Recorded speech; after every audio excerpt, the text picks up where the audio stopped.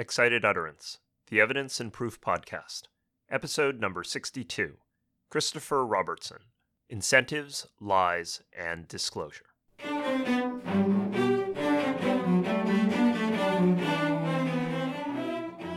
Welcome to Excited Utterance. I'm your host, Ed Cheng from Vanderbilt Law School. Excited Utterance is your podcast for cutting-edge scholarship and developments in the world of evidence. We bring virtual workshops to you throughout the academic year. This week, our guest is Chris Robertson. Chris is Associate Dean for Research and Innovation and Professor of Law at the University of Arizona. Chris's research is in the area of health law and the intersection of law and science, and among other things, Chris teaches health law and torts. Our podcast today features Chris's new article, Incentives, Lies, and Disclosure, which was co-authored with Alex Winkleman and published last year in the Journal of Constitutional Law. In it, Chris tackles the curious practice in which prosecutors are allowed to offer inducements to witnesses for testimony, which spans the gamut from reduced sentences, immunity, or even cash payments. As Chris notes, ordinarily, such behavior would constitute witness bribery, but because of long-standing practice allowing a sovereign to do so, prosecutors enjoy this particular privilege. What effect do such inducements have on accuracy? Do the incentives increase the risk of false testimony? And can jurors properly discount witnesses who are so induced? Using 3 sets of randomized experiments, Chris tries to find out. Chris, delighted to have you on Excited Utterance. Welcome. Thank you. You begin your article with a really interesting observation. Ordinarily, offering inducements to a witness is a felony. It's witness tampering. But we don't seem to bat an eye when the government does it. And indeed, the government routinely does this kind of thing. Why?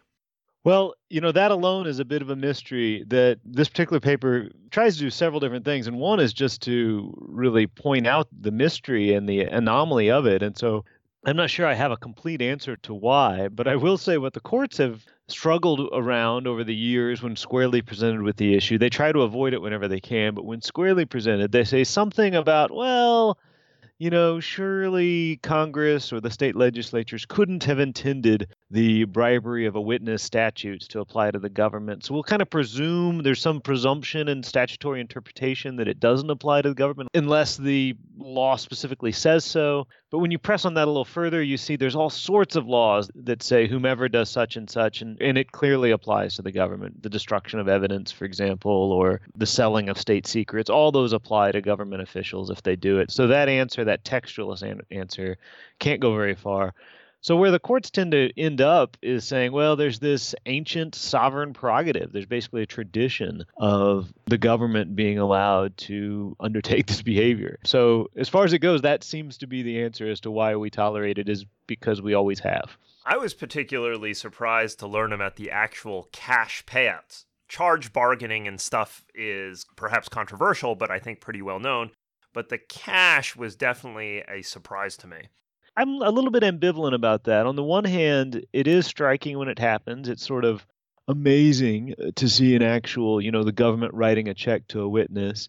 But there's a range of incidences that are, I think, economically equivalent, such as not pursuing asset forfeiture or not pursuing statutory fines to their maximum available. So, letting someone keep their money is economically equivalent to giving them money.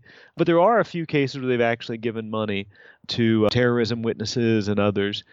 But let me just say that if we're worried about an incentive creating false testimony, then in some ways bargaining away a year of imprisonment or years of imprisonment is actually more profound. Even if it's familiar, the potential incentive effects are bigger than, $100,000 cash or even $1 million cash when we get into these larger sentences. So I really think we should view them all as equally worrisome or equally powerful. As I was thinking about this, I kind of concluded that perhaps it was a necessary evil, that without this power to provide some kind of inducement, prosecutors really can't turn co-conspirators into cooperating witnesses, and without these cooperating witnesses, then we can't prosecute the most insidious criminal organizations that we know. So perhaps, I think, although unseemly, maybe this is all borne out by social welfare. But then if I want to put the question to you, what are the chief concerns here from a welfare perspective? Assuming that prosecutors are going to be acting in good faith and they're not purposely suborning perjury, what are the concerns that this practice should raise? Well, I think we should distinguish a few different cases where this practice arises. One is where you give a witness an incentive to flip and begin helping the government, and then the witness's role is actually to produce other evidence. For example, if the witness then wears a wire and just passively records criminal discussion, the fact that that witness was given an incentive is not worrisome epistemologically. Or similarly, if the witness tells the government where the dead body's buried, they go undig it, and sure enough, there's the dead body, and the body itself serves as the evidence. So in those settings, I'm not nearly as worried about incentives as where we're actually paying a witness to come to court, and it's what we otherwise call an ipse dixit, to actually say something that we believe because the witness said it. That Latin phrase is otherwise used, in the doctrine around expert witnesses. We don't trust an expert who just says so. But in this domain, we do trust a witness who just says so. And in the paper, we give some prominent examples of that. Like there was the Alabama prosecution of Don Siegelman, the governor, where it all really came down to an incentivized witness saying, yes, there was a quid pro quo at the core of the bribe. And there's lots of other cases where it's, yes, he pulled the trigger. If I could just emphasize that I hope and think that sort of testimony is also becoming less necessary. As more and more of our lives are on video, as more and more of our locations are on our cell phones, as more and more of our correspondence is through text messages and emails and phone number registries, that I actually think we don't need this sort of ipse dixit nearly as much. And so if we do crack down on the government's behavior here, we might not lose a lot in terms of your welfare analysis, to bring the answer home. We might just cause the government to rely more on evidence that has greater epistemological warrant, evidence that deserves more credibility rather than evidence that's been produced through this quid pro quo. So that's interesting. So that's actually a great distinction that you're making here, that the key problem here is where the witness being offered the inducement is actually participating as a witness and therefore would have an incentive to lie. And even if the witness is not lying per se, now has bias and all kinds of other things where we're going to shade the truth in favor of the government because in some cases the inducement is conditional. So you actually have to satisfy the government as to what you say. I think it's almost always more or less conditional in that the government will ask for essentially a proffer by your attorney. If we can get a deal, here's what my client would probably be willing to say. Paul Manafort pled guilty, and they held open his sentencing until after he's done cooperating. And the reason they held open his sentencing is so that they can keep the deal essentially contingent. If he ends up not cooperating very much, he gets a harsh sentence recommendation from the prosecutors and vice versa. So that conditionality sort of on the margin creates every incentive to tell the government what they want to hear. What I really like about this article is that it attacks this problem from two angles. First, you identify this problem, which is an interesting quirk of the system, and then you analyze it conceptually, but then you actually empirically probe it. So, first question is, what led you to think about this empirically? What made you want to think about what these inducements really do? My training as a philosopher, I started out before going to law school, really wants me to think about every question in a counterfactual sense of causality. So always asking the question of how would that witness have testified if not for the inducement? And when you clarify that that's the question, that's what the juror needs to know. Because if the witness would testify differently, if not given the inducement, then you can see the inducement has actually caused the testimony we are hearing. It's not that the underlying facts caused the testimony. That's what we're trying to discover. Instead, the inducement caused the testimony. And so really sorting out that counterfactual question of what he would have done without the inducement, I think is essential. And we could put this in Bayesian terms and do the simple calculus if we wanted, but that's the basic idea. And then if you step one step further, you think, well, there's actually, we don't know the counterfactual. At most, we can know a distribution of probabilities of what he might have done if he had been not given the inducement. But still, it's hard to know in any particular case what that range would even be. It depends both on the size of the inducement, but also the potential risks of lying and the witness's internal disincentives that he might feel, his morality to lying. And so the best I think we could start to do is actually construct an experiment, at least at a population level, can, in a lab setting, create one group without the inducement and another group with the inducement and hold everything else constant. And you can start to see how much difference the inducement makes. Really, just going through those thought experiments drives me towards an empirical approach. Tell me more about this experiment. This first question is, do the inducements actually in fact lead the witnesses to lie? Give us an overview of how you tested it and the interesting results that you came up with. Sure. So the first thing to clarify, and you've already alluded to this welfare analysis, is we want inducements to procure true testimony in cases where the story really is favorable to the government. And so in our experiments, we created versions of the world where the testimony of the government saw it really is true. The bad guy did it and the witness saw him do it. And so in those conditions, we manipulate whether there's an incentive or not and the size of the incentive. And sure enough, we see that the incentive can cause people who are otherwise, for some base reason, reluctant to testify. An incentive like lenience on underlying charges, maybe we'll pay your rent for a few months. We see those actually procuring true testimony in those scenarios. And what we've done here is we actually created, it's called a vignette, a story where we recruit a human subject. We're doing it mostly on the internet. And we put them in a scenario, say, read this text, write about how you would feel in this situation, and then what would you do when the government, asks you whether you would testify? And the respondent doesn't know that we've manipulated variables like the truth or the falsity or the size of the incentive or the amount in the incentive. So it's fully blinded in that way. In other versions of the experiment, we have falsity. We have a scenario where the human subject reads the story that tells him quite clearly that he actually didn't hear or see the underlying crime, but the government's willing to give him an incentive if he'll testify favorably to the government. And here we see dramatic increases in willingness to testify. We find about, even in a murder case where the death penalty is on the line, we find about 20% of the people willing to testify falsely when given what's a relatively minor incentive.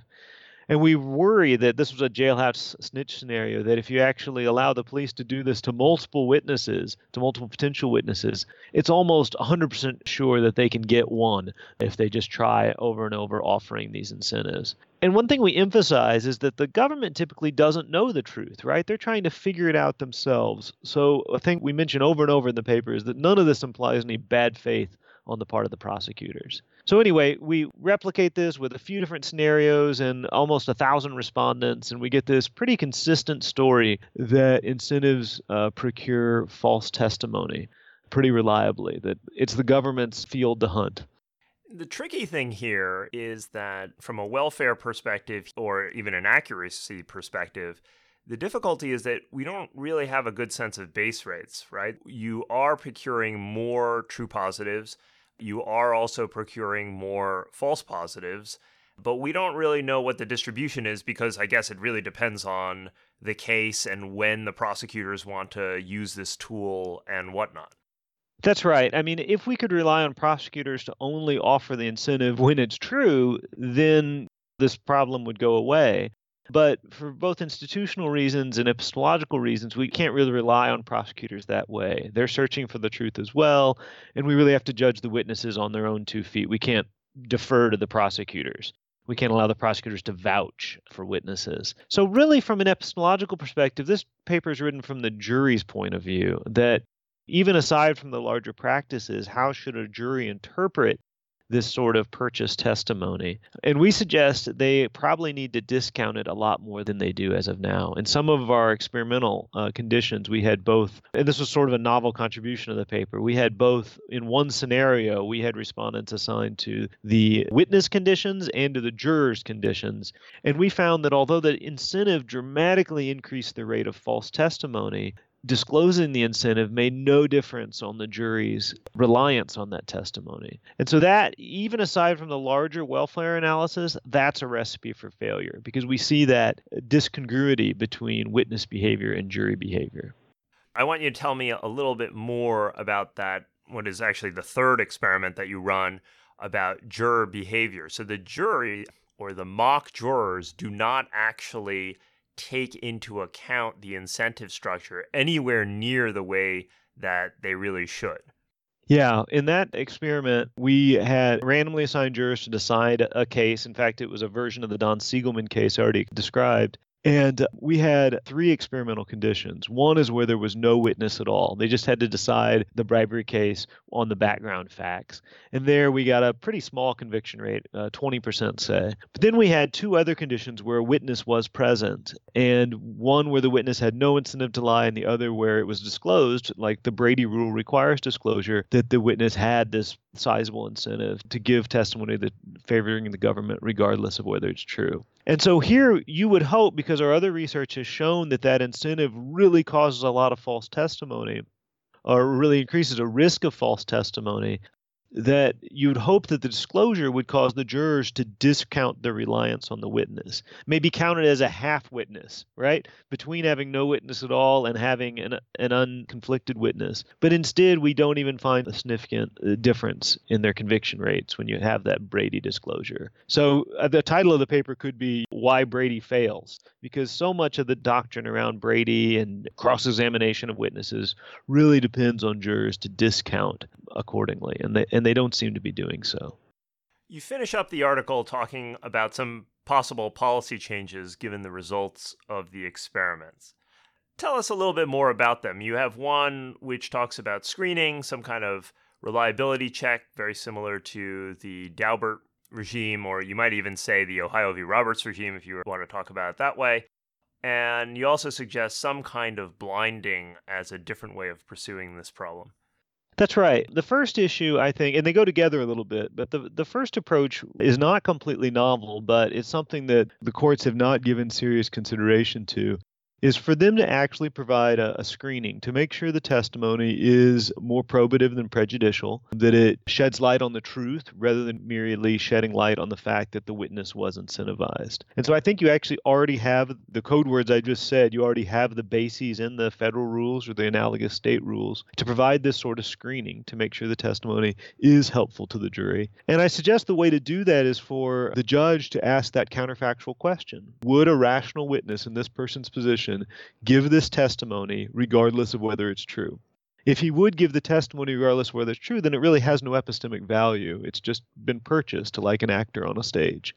And I think there will be situations that are clearer on one end than the other. If it's, for example, completely corroborated by physical evidence and you just need the witness to sort of tell the story and stitch it together, then you can have this coherence that reassures the court. But if, on the other hand, an attorney is bringing a witness just for the ipse dixit, the bottom line, and any rational witness would say so regardless of whether it's true, I think the judges should start excluding those. If the judges did that, I think it would also put more pressure on the government to avoid these sorts of biases, to avoid that risk of exclusion.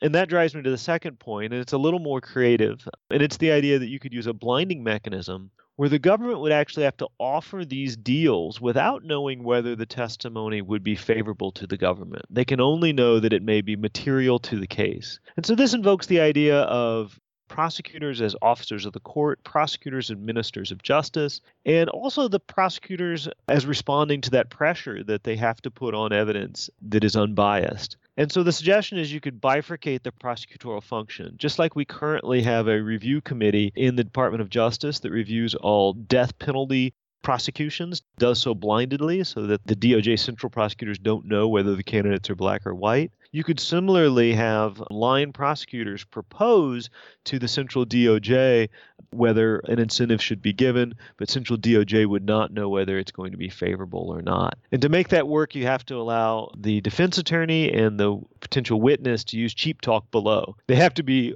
happy with faking that they would give favorable testimony, or else the lower line prosecutor won't even send the proposal up. And so that requires a little tweak to where we think about, it requires a careful dance as to who says what to make sure no one gets in trouble with making false statements to a federal official or similar. But I think it's potentially workable to have this blinding mechanism that avoids the incentive to give favorable testimony regardless of whether it's true.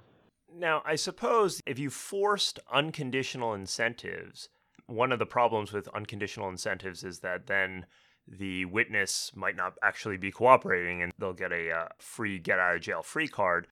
Could you possibly have the judge somehow police whether or not the witness has, in good faith, complied with the terms of the agreement? That's right. I think the terms of the agreement can require that the witness have material information that's actually helpful to the jury, but can't require that, it can only be inculpatory, or it can't be biased with a thumb on the scale to one side. If it turns out that the witness is not providing material information that's helpful to the fact finder, then the deal should be pulled and we're back to square one. Final question for you. What's next? Are you planning additional research in this area? This is, if I may be so bold, this is usually a little bit outside the usual health law stuff that I know you work on, but it does have some interesting crossover implications. That's right. I mean, I've kind of been working on a couple tracks. Health law is one big body of work with health insurance and bioethics and things, but I keep coming back to really what I call legal epistemology. When we think about how institutions work to produce knowledge or produce information, I'm really interested. And I've got to say, these were 3 experiments. We have 1,000 respondents. We have some novel designs, but they really all need to be replicated and extended. I don't expect these 3 experiments to cause a sea change in criminal justice, but I do want to encourage a body of this work. I think we have clarified the question in an important way, and that I hope I can work with other scholars, maybe in the future do a book or a symposium or a conference, really pushing on this issue of the accuracy of our court determinations when we pay witnesses to say one thing rather than the other. Well, Chris, thanks for taking the time to talk about witness inducements and the results of your recent experiments. Great having you on the show. Thank you, Ed. At the beginning of our interview, Chris drew an important distinction. The problem of inducements that we've been discussing is particularly problematic when we're talking testimony, specifically accusatory and largely uncorroborated testimony. When the inducements produce physical evidence or corroborated evidence, then they're not as worrisome. But when we're talking about induced testimony, the problem is in fact potentially serious. Intuitively, we can see that giving witnesses incentives to lie will likely lead to them doing exactly that. And Chris's experiments bear this out. While inducements produce additional true testimony, they also produce additional false testimony. What's more, mock jurors don't seem to give weight to the presence of an inducement.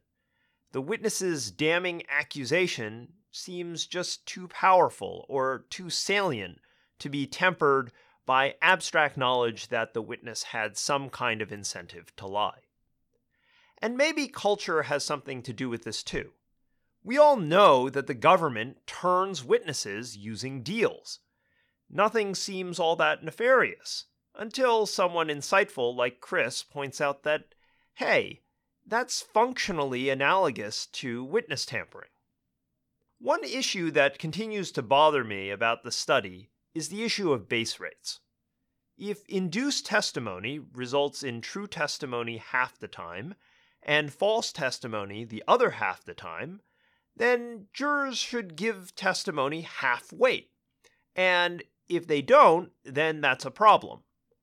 But if most induced testimony is true, say 90% of it, and only 10% of it is false, then the results Chris found are far less concerning.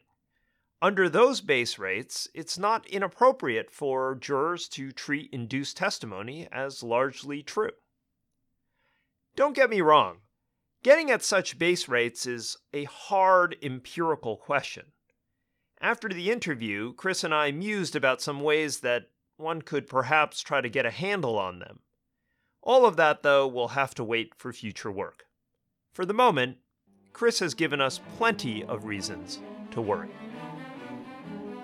Support for Excited Utterance is generously provided by Vanderbilt Law School's Branstetter Litigation and Dispute Resolution Program, as well as the Vanderbilt Institute for Digital Learning. The associate producer is Alex Nunn, and the production editor is Grace DiPietro.